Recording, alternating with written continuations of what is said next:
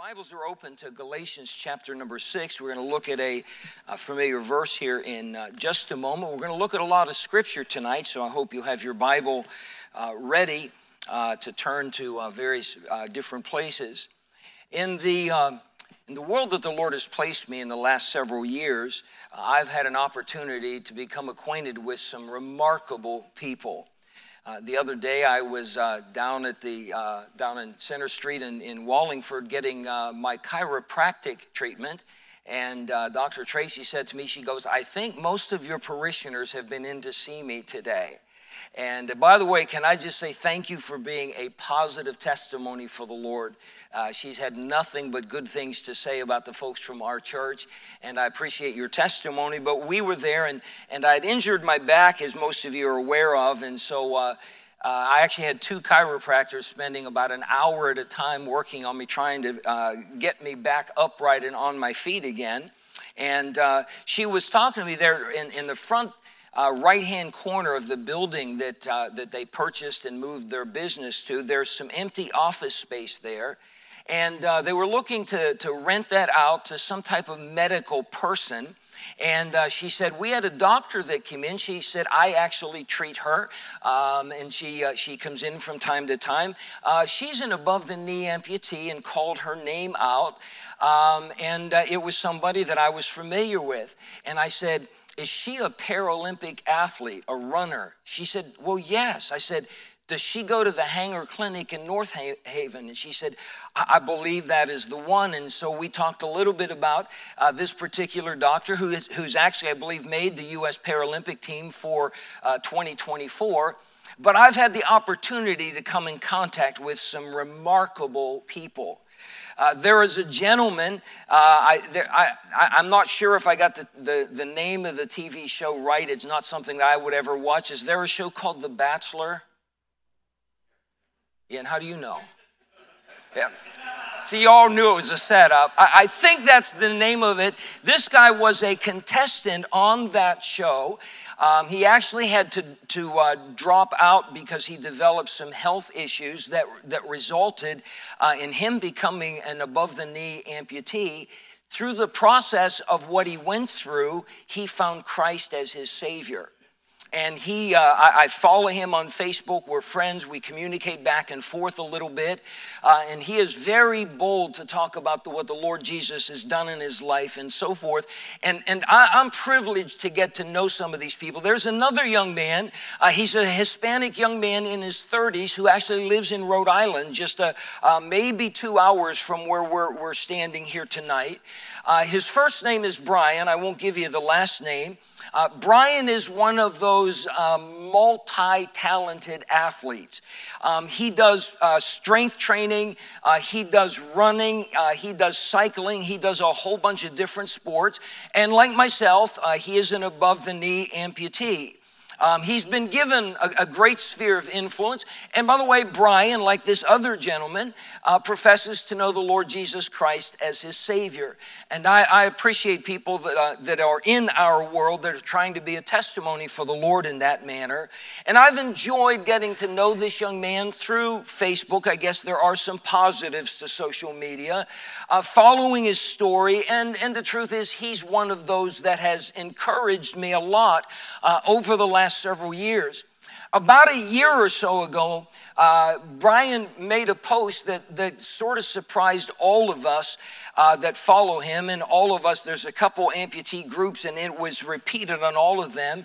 He didn't have any pictures on there. He just had a statement on there. He said, I am tired of this life. I don't want to do this anymore. And he left it at that. And if you will, it was a cry for help. It was a young man that has overcome some tremendous things. He's got a little boy that's about 10 years of age. And he has become, Brian himself has become well known. He's been successful as an athlete, as what's called an influencer, that type thing. But all of a sudden, and I don't know what precipitated it, maybe life blindsided him, and he just got tired of it. He said, I am so tired of this life. I don't want to do this anymore. And immediately, amputees began reaching out to him.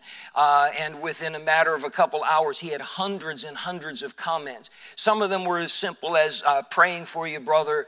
So if there's anything I can do, let me know. And I added my prayers to that. And then I messaged him privately on Facebook Messenger, just reached out to him. Shared a few things with him, and he and I worked back and forth. And Brian worked through it. And he's back out being very, very positive again. But here's a young man that overcame so very much. A young man that he has a faith in the Lord Jesus Christ. He has a faith in Romans 8:28. We know that all things work together for good. To them that love God, to them are the called according to his purpose. But as he was going through the course and the journey that God planned for him, it got difficult. And it just sort of overwhelmed him. And I'm not sure he could point to any one factor, but one day he just woke up and he just said, I'm tired of this life. I don't want to do this anymore. That happens to a lot of people. It happened to some of the greatest individuals in the Word of God. Keeping your place in Galatians chapter 6. Could I get you to turn to 1 Kings 19? Elijah was a remarkable man of God. James refers to the testimony of Elijah as a righteous man whose prayers availed so much with God. In chapter 18 of 1 Kings, God used Elijah to call down fire from heaven. The prophets and the priests of Baal, some 800 false teachers, were put to death. And the Jewish people, for the first time in generations, were crying out in unison, the Lord, meaning Jehovah, he is God. The Lord, he is the God. And there was a great victory that day. But in chapter 19, if you look at verse 1, Ahab told Jezebel all that Elijah had done, and withal how he had slain all the prophets with the sword. Then Jezebel sent a messenger unto Elijah, saying, so let the gods do to me and more also, if I make not thy life as the life of one of them by tomorrow about this time. Now the truth is, Elijah should not have been afraid of one evil woman. He had spent the day prior withstanding 800 wicked men. In a prayer of 63 words, God answered him. Fire came from heaven and consumed the sacrifice, the water, the altar. You know all of that account given in the Bible. But there was just something about this particular moment. Maybe Elijah had his hopes up that the victory is finally won. Israel will be God's people once again. And then he found out the battle's still going on. Jezebel's still in power. And now she wants to take my life. Verse 3, when he saw that, he arose and went for his life, came to Beersheba. That's the southernmost part of the land of Israel, which belongeth to Judah, and left his servant there. But he himself went a day's journey into the wilderness and came and sat down under a juniper tree, and he requested for himself that he might die and said, it is enough. Now, O Lord, take away my life, for I am not better than my fathers. Long before my friend Brian said, I am tired of this life. I don't want to do this anymore. There was an Elijah that said, God, I've had enough. I've had enough. Take away my life. Before Elijah, there was Moses, who one day lamented to the Lord and said, Lord, if this is the way it's going to be, nothing he ever did was good enough for God's people. Nothing that God ever did was good enough for God's people. And every time Moses turned around, they were criticizing him. They were criticizing Aaron. They were criticizing the Lord. Moses had interceded for these people on at least 2 occasions when God said, let me alone, let my wrath wax hot against them, and I'll destroy them all and start over and make a new nation of you. Moses interceded for those people, but it was never good enough. And Moses got to a place, said, Lord, just I'm weary of my life, just take me home. Kill me. Just take me home if this is the way that this is going to be. Throughout the Word of God, there were some very good people that just got tired, that just got weary in well-doing. Back in Galatians chapter number 6 in verse 9, the Apostle Paul writes to the churches of Galatia, who, by the way, before the end of his life would all turn their backs on him. He would say, all they which be in Asia have forsaken me. But he writes to those people and said, let us not be weary in well-doing, for in due season we shall reap if we faint not. I have this highlighted in my Bible so that every time I come across this page, my eye will be drawn to this verse, because I can't speak for anyone else in this room, but I understand the way Elijah felt to some extent. I understand the way my friend Brian felt to some extent. There are times that we're busy serving the Lord, doing what God's called us to do, and then it just seems like we get overwhelmed with it all, and we might not verbalize it because we don't want people to think ill of us, but in our hearts we're thinking, I don't want this life anymore. I'm just tired of this. Demas was a faithful companion of the Apostle Paul. He's mentioned in the book of Philemon. He's mentioned in the book of Colossians. But at the end of Paul's life, he says, Demas hath forsaken me, having loved this present world, and is departed unto Thessalonica. Sometimes even the servants of the Lord get weary in well-doing. If it happened to Elijah, if it could happen to Moses, if it could happen to Demas, do you suppose it might happen to us every now and then? But Paul says, let us not be weary in well-doing, for in due season we shall reap if we faint not. What causes saints, good people? Moses was a good man. He was a godly man. He saw God face to face. Do you understand that? Elijah was a godly man. He's a man who had power with God. In Jeremiah, not just in chapter 9, but several times in the book of Jeremiah, he said, I'm just done with this. In Jeremiah 9, he said, oh, that I had a place for wayfaring men in the wilderness. And said, in other words, I wish I had some little house out in the wilderness along the path somewhere for travelers just to stop in, spend the night, give them some breakfast, send them on their way. And I really never had to do this ministry stuff anymore. He said, boy, I wish that could be my way. One point he said, I am never going to make mention of the name of the Lord again. I'm done. I'm tired. These were good men. These were God-called people, but they got weary in well-doing.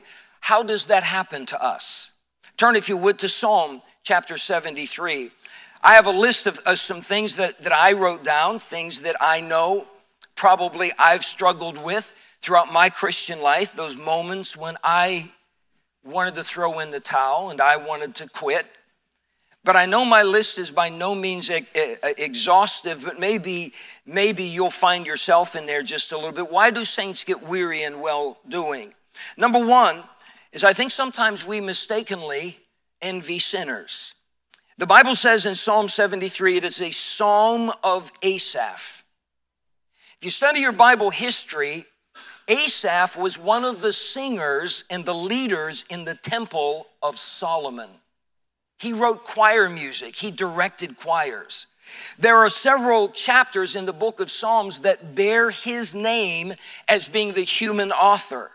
He starts this psalm out, truly God is good to Israel, even to such as are of a clean heart. Is there anybody here that would say amen to that truth?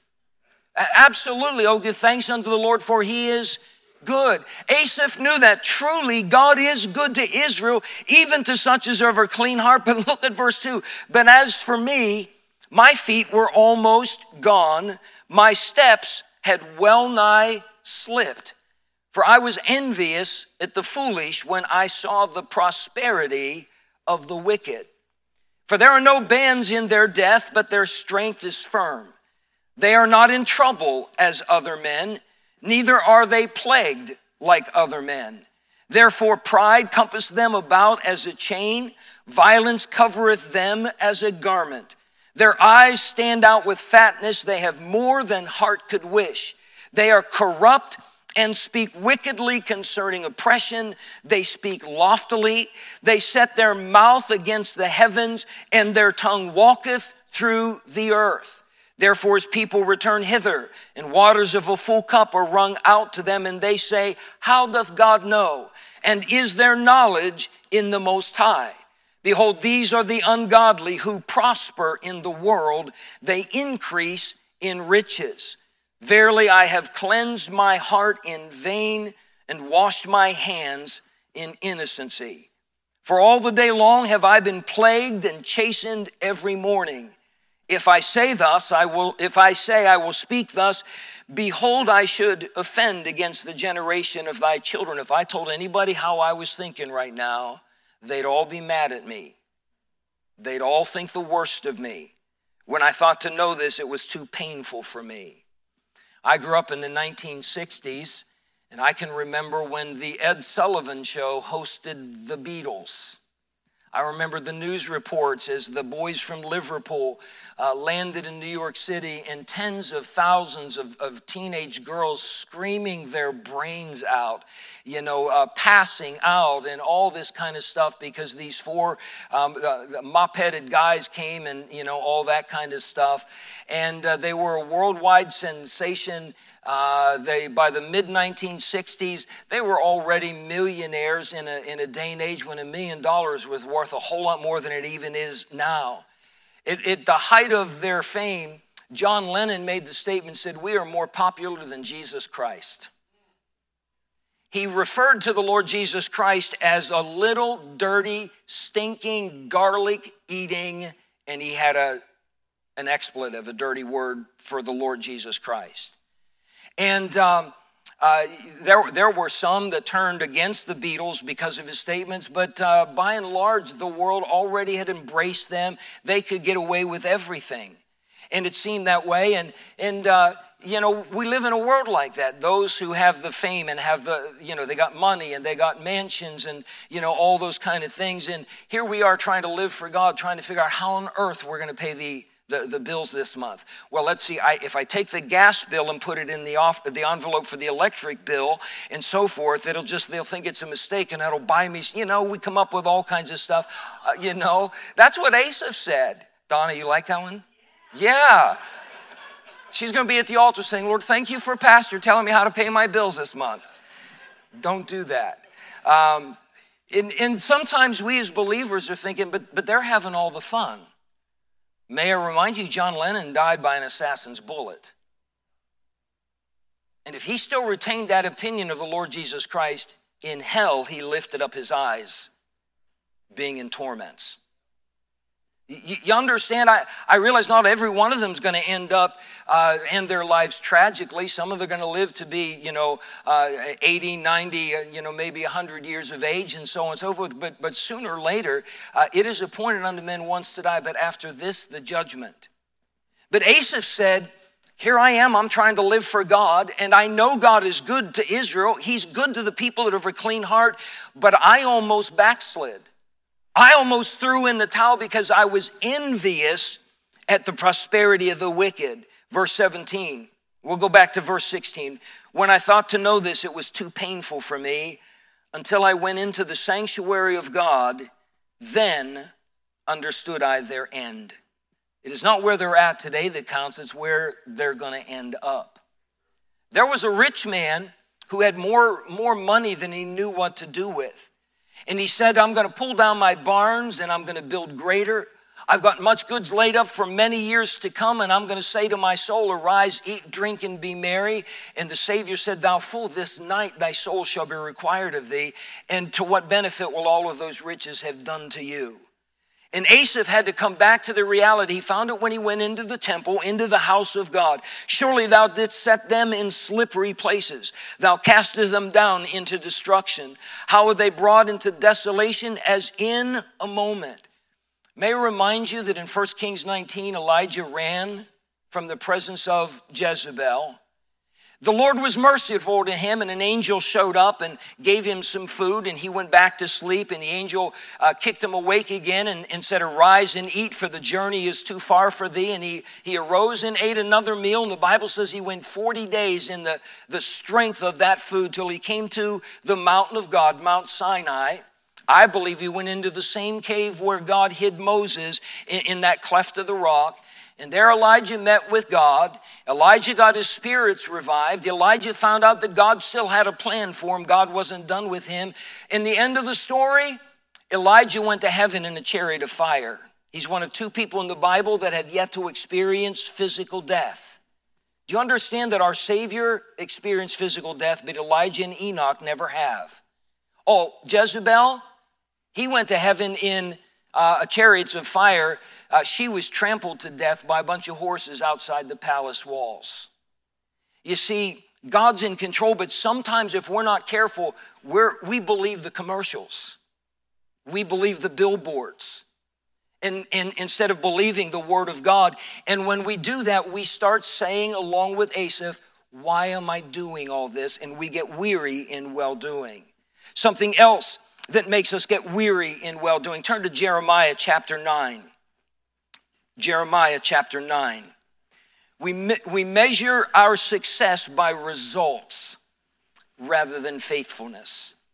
Jeremiah chapter 9, the prophet begins this chapter saying, "Oh, that my head were waters and mine eyes a fountain of tears, that I might weep day and night for the slain of the daughter of my people.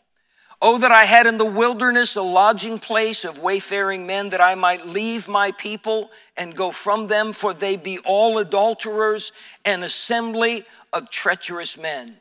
For they bend their tongues like their bow for lies, but they are not valiant for the truth upon the earth. For they proceed from evil to evil, and they know not me, saith the Lord." And he goes on and laments in all of this tact in there, because Jeremiah, it is said, is one of those preachers that had no converts.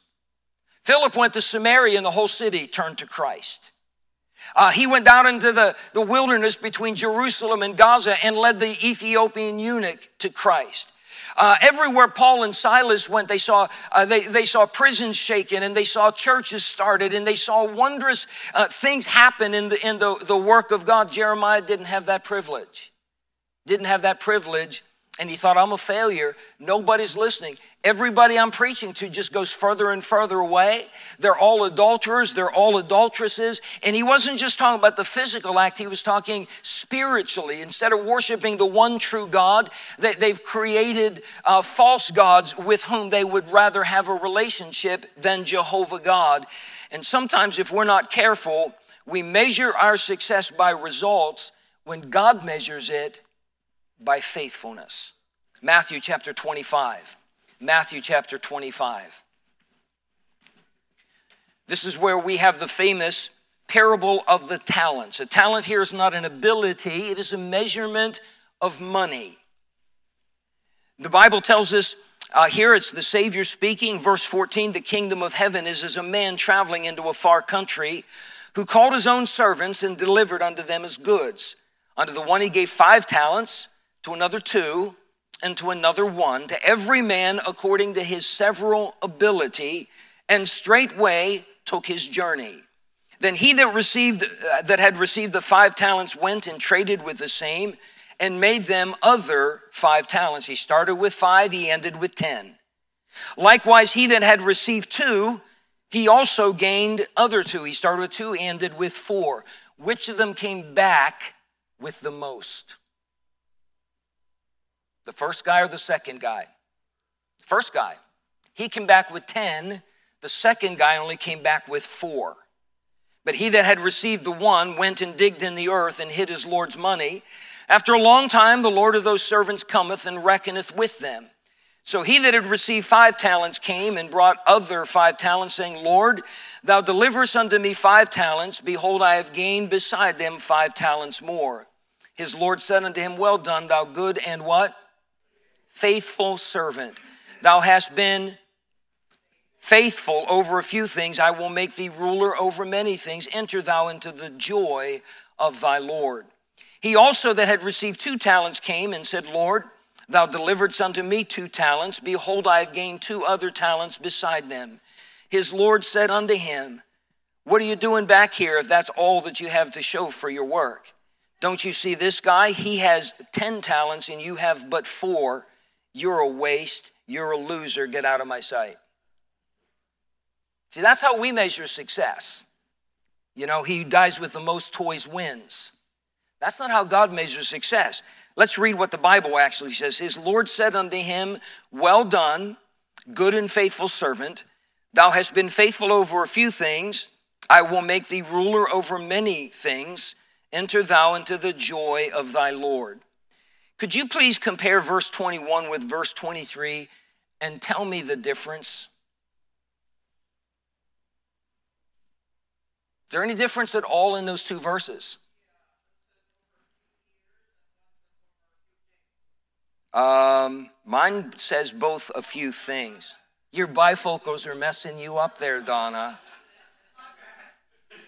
It could have been almost like the Savior Xeroxed them. They're identical verses. One came back with 10, one came back with 4. God wasn't rewarding the amount of money they came back with. God was rewarding the faithfulness. Sometimes we're worried about those things in the service of the Lord. When we started our church in Pennsylvania, we worked very, very hard. We moved from New York, and in human terms, we could easily have thought that we sacrificed an awful lot to go there. We labored hard. We knocked on hundreds and hundreds of doors. We had nobody helping us out, and on the first Sunday, counting the 5 dishes, there were 8 of us there. None of our converts showed up. I was out the day before, and I had dozens of people that said they were going to be there. We had 45 chairs set up for the first service, and there were 8 of us, and 2 of them were down in the nursery with Trina, and that was Anna and Sarah. It was a dismal start, and right from the get-go, I was a failure. That's what I thought. I took my phone off the hook that afternoon because I knew a lot of folks were going to be calling to see how our first Sunday went, and I didn't want to tell anybody that we only had 8. Eventually, since we were living in my dad's house, I thought he probably would like me to put the phone back on the hook, so I did so. And immediately I got a phone call from a friend of mine in upstate New York who had started a church. And he said, hey, brother, and he gave me his name, said, how'd your first day go? And I didn't want to tell him. He said, okay, how many came today? I said, there were 8 of us. He said, praise the Lord. I said, what do you mean, praise the Lord? Nobody that we led to Christ came. What do you mean, praise the Lord? He said, you did what God told you to do, and everything else is up to God. And that was some of the best advice that I ever received. God rewards faithfulness. Paul said, I've planted and Apollos watered, but God gives the increase. That all is up to him. But sometimes, because we don't understand that and we're comparing ourselves with someone who can do more or who has more or seeing bigger results than we are, and all of a sudden we get weary in well-doing. What's the point of me serving? They're doing so much better than I am. No, you be faithful right where you're supposed to be.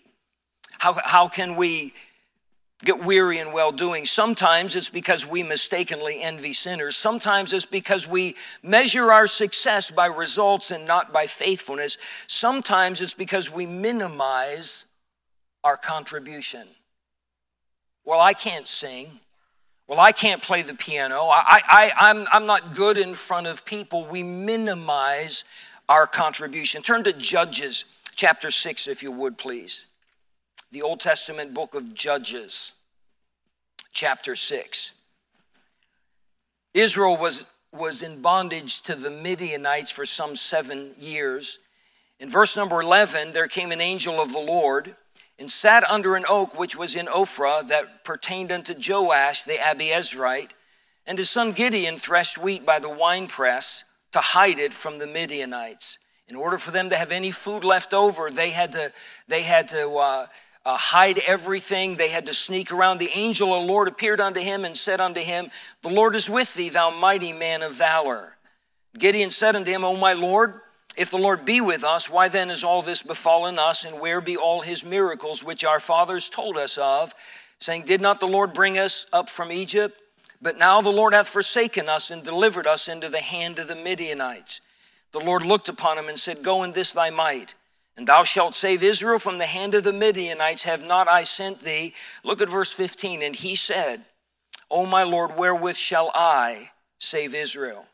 Behold, my family is poor in Manasseh, and I am the least in my father's house. Gideon just underestimated what God could do. And he saw, look, I'm a nobody. My family's poor. I'm the youngest, the most insignificant in my family. How could you call me a mighty man of valor? How could you even pretend that you're going to save Israel with me? And he was minimizing anything he might contribute to the work of God. I was talking with Sam the other day, this last Thursday. Sam had never had the privilege of meeting my wife. And I started working with Sam just a little over a year after Trina had gone to heaven. But he'll talk with me about her a little bit and wants to know a little bit more about her. And I'm not sure how the conversation swung in this direction this last Thursday. I said, Sam, my wife always thought that she failed as a pastor's wife. She always felt like she fell short. Trina did not like speaking in front of people. It was not her thing. The first time she tried it, she did this with a microphone all over the place, and we were like all going nuts because she was so nervous and she didn't know what to do with her hands.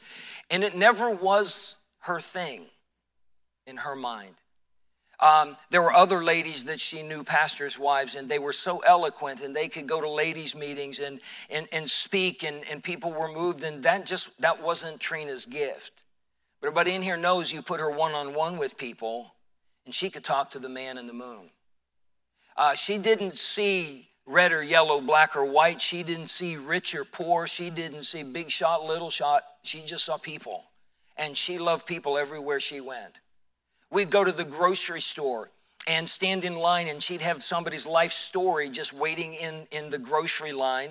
She'd given somebody a gospel tract, and I didn't know how she did that. I don't do well around people. I don't like people, but she could do it. She could do it. When she got out of the hospital after her first surgery in January of 2017, the doctors at the hospital wanted her to go into a nursing facility for a few days to get some physical therapy and so forth. And so there was only one place available. Only one place had a bed. It was not far from our home. And so we went there, and it was early evening by the time that we had gotten her there, and they discharged her from where she was in New Britain. And we walked in, and the place was really a shambles. Much of it was under construction, being remodeling. They had one room left, and it was not clean. It was not well maintained in any stretch of the imagination. And I was crying because I just couldn't see leaving my wife in a place such as that. Trina asked me if I could go home and pick her up a few things and bring them back for her. So I did so, and when I got home, I got on my computer immediately and started checking with all types of facilities like that in the area. And within a 30 to 40 mile radius, there were none that had any beds open, none that I found. And so I had to go back over there, and I was going to try to be strong for Trina. When I walked back in, Trina was there, and there was her nurse that had been there to check her in, and she was holding Trina's hand, and the nurse was crying, and Trina was praying with her. And I just kind of stayed quiet there until their prayer ended, and the nurse excused herself, and Trina just looked at me and she said, "I'm meant to be here. This is where I'm supposed to be." And over the next couple of days, she witnessed to the cleaning lady. She witnessed to everybody that walked through that door, every single one of them. On her last morning there, it was time for her to be discharged, and she was going to go home. Two very well-dressed ladies walked through the door. They looked like they're probably in their late 30s, early 40s. It turns out one of them was the director of the facility, and the other lady was her assistant. They walked in and introduced themselves to us, and they said, "We know that you're going home here in just an hour or so, but we had to come see the lady that everybody's talking about." They mentioned by name one of the nurses that had been there with Trina, the lady going through so many trials. Just a heartbreaking story that she was going through. And she'd opened up with Trina, and I think Trina might have led her to Christ. Trina had certainly prayed with her. She called that lady's name out and said, "That lady talks to no one. That lady is bottled up, and we've just been worried that her anger and her hurt were just going to explode one of these days." But she came into our office and sat down in a chair and just sobbed and said, "That lady with brain cancer has more joy in her life than I can even fathom," and just went on and on about it.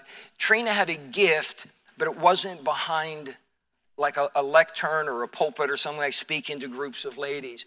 And she always thought she failed. Do you know, if you're not careful, you'll think, well, my gift doesn't measure up with someone else's, so I'm not important in that. Gideon almost never even got into the ministry because that was his mindset. But as you're going through and you start comparing yourself with others, the Bible says we're not wise when we do that. You'll find yourself weary in well-doing, saying, I'm not making any difference at all. Trina never was a public speaker, except for the very last time she spoke publicly.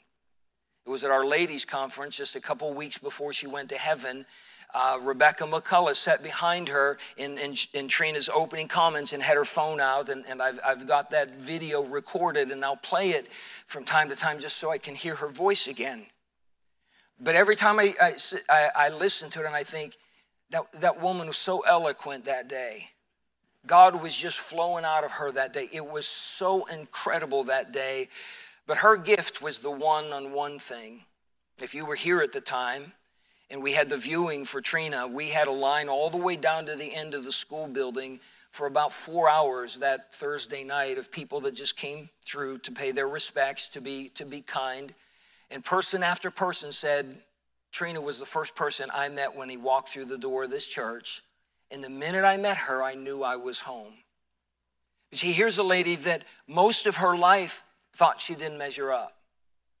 You need to be careful of that. That's a deceit that the devil plants in us. And if not, you're not careful, you'll be weary in well-doing. Let me hasten, and I'll be finished here tonight. Sometimes we get weary in well-doing because we meet with opposition. We meet with opposition. That's what happened to Elijah. He had a tremendous victory on the mountain. The fire fell down from heaven, and the very next day, Jezebel put a contract out on his life and said, by tomorrow at this time, you're going to be just as dead as all of my priests and prophets of Baal. And he met with that opposition, and I don't know why he was surprised at that, but somehow we always are. When I first got saved, I was so happy to be saved. It was the best thing that had ever happened to me. I thought everybody wants to know about that, but I found out I was wrong on that. Most people didn't. And sometimes when you've gotten cussed out or somebody rips the tract up and throws it back in your face, if you're not careful, that little opposition will just be enough to push you over the edge. And like my friend Brian, you'll find yourself saying, I don't want to live this life anymore. I'm tired of this. And sometimes opposition will make us weary in well-doing. We live in a world that's diametrically opposed to God. 2 Timothy chapter 3 says, this know also that in the last days perilous times shall come. That means dangerous times shall come. And he goes on with all the list of the sins and characteristics of what the world is going to be like in the last days. And every one of them describes where we're living right now. I read an article this afternoon that surprised me. The public library here in the town of Wallingford, conservative little Wallingford, just had a pro-Palestinian speaker come in. Unbelievable. Drag queens. The school district in Lebanon has a Satan club. Got 12 kids signed up. 12 sets of parents signed up and said Billy Bob can go to a Satan club after school. Elementary school. That's our world. That's our world. If you quote the Bible, you're considered some kind of freak. You're some kind of a goon. If we're not careful, we're going to let the world shout us down when the truth of the matter is we're right and they're wrong because we've got God's truth on our side. And we need to stand up for Jesus, ye soldiers of the cross. It's not time for us to cower and run and so forth. That's not what our forefathers did, but opposition can wear us down and wear us out. Turn, if you would, to 2 Peter chapter 3. There's one last thing, and I know my list is not complete and exhaustive. Something else that can cause us to get weary in well-doing is we misunderstand God's timetable. I want to know all the reasons now. I want to see how everything's going to work out now. I want to know why. God, why did you let this happen? Or God, why didn't you make this happen? I want to know that now. And I get very impatient with the Lord as a result of it. Look, if you would, please, in verse number 8 of 2 Peter chapter 3. But beloved, be not ignorant of this one thing, that one day is with the Lord as 1,000 years, and 1,000 years is one day. God operates on a different time frame than you and I do. And we're always in a hurry for things to be done and fixed and over and all that kind of stuff. And God's not worried about anything at all.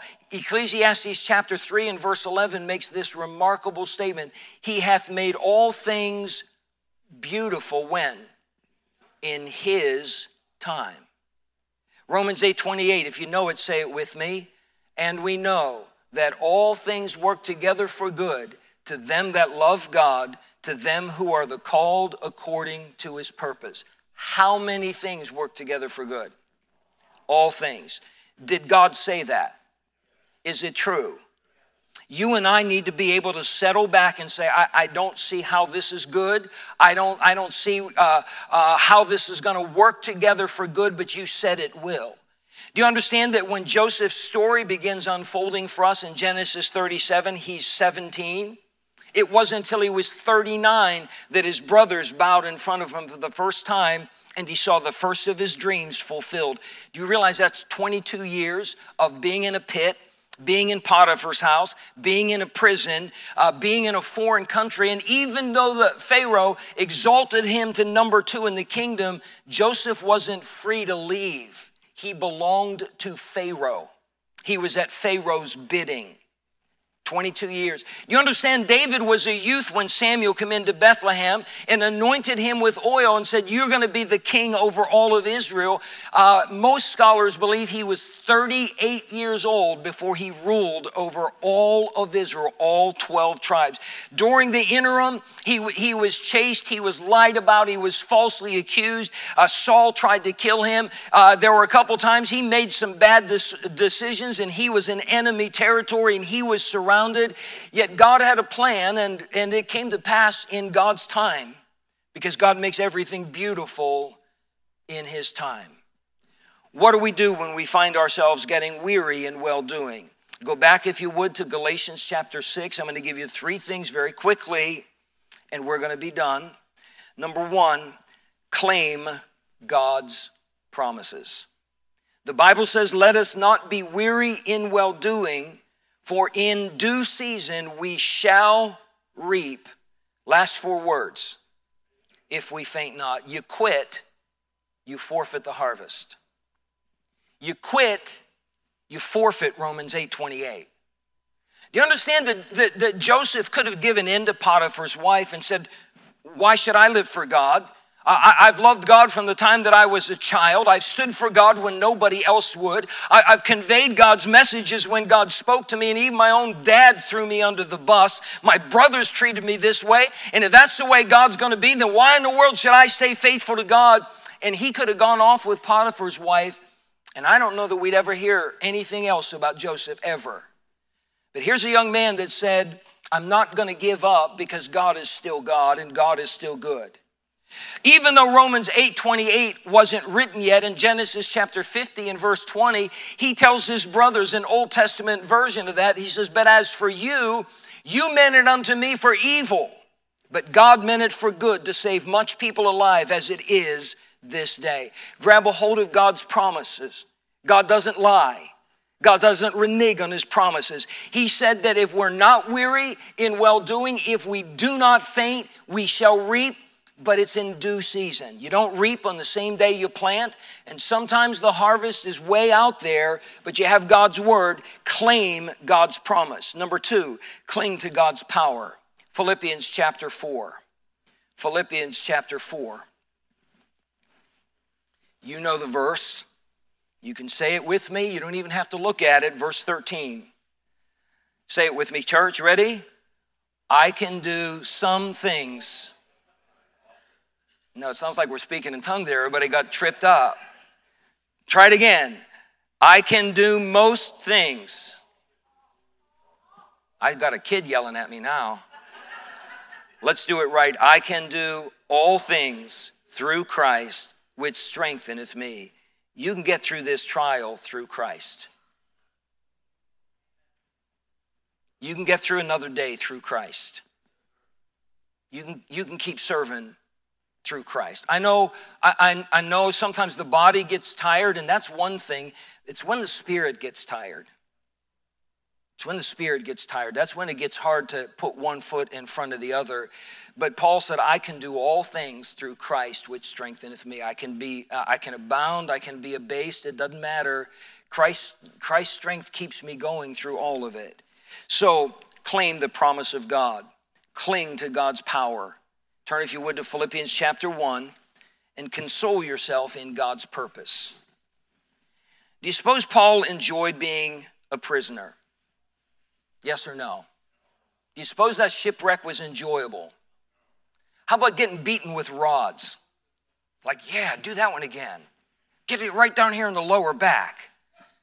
He listened in Corinthians on 2 different times the things that he went through. Not one of them were things that he signed up for. They're not things he said, hey, I hope that happens again. But he just kept on going. Philippians is a prison epistle. Paul is in jail and he'll never get out. It's the Roman prison. It's only a matter of maybe a couple of years before he will step out into eternity. Verse 12, but I would ye should understand, brethren, that the things which happened unto me have fallen out rather unto the furtherance of the gospel, so that my bonds in Christ are manifest in all the palace and in all other places.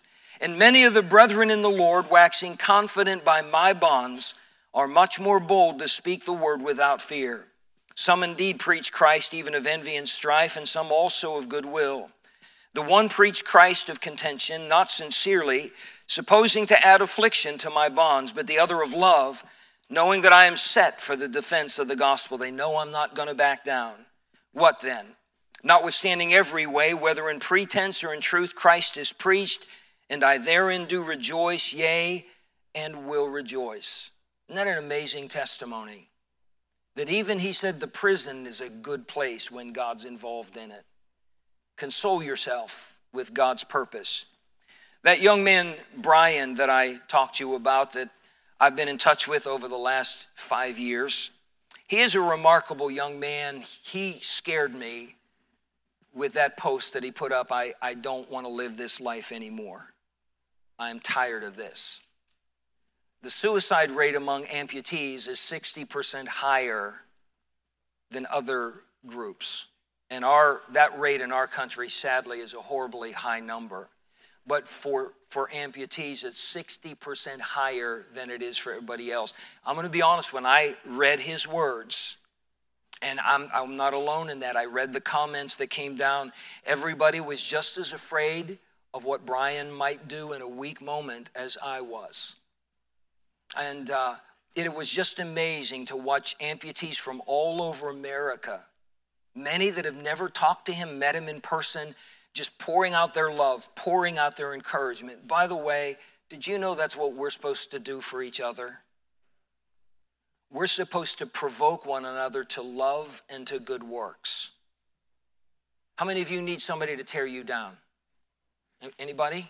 I got some volunteers of people that are really good at it. None of us need that.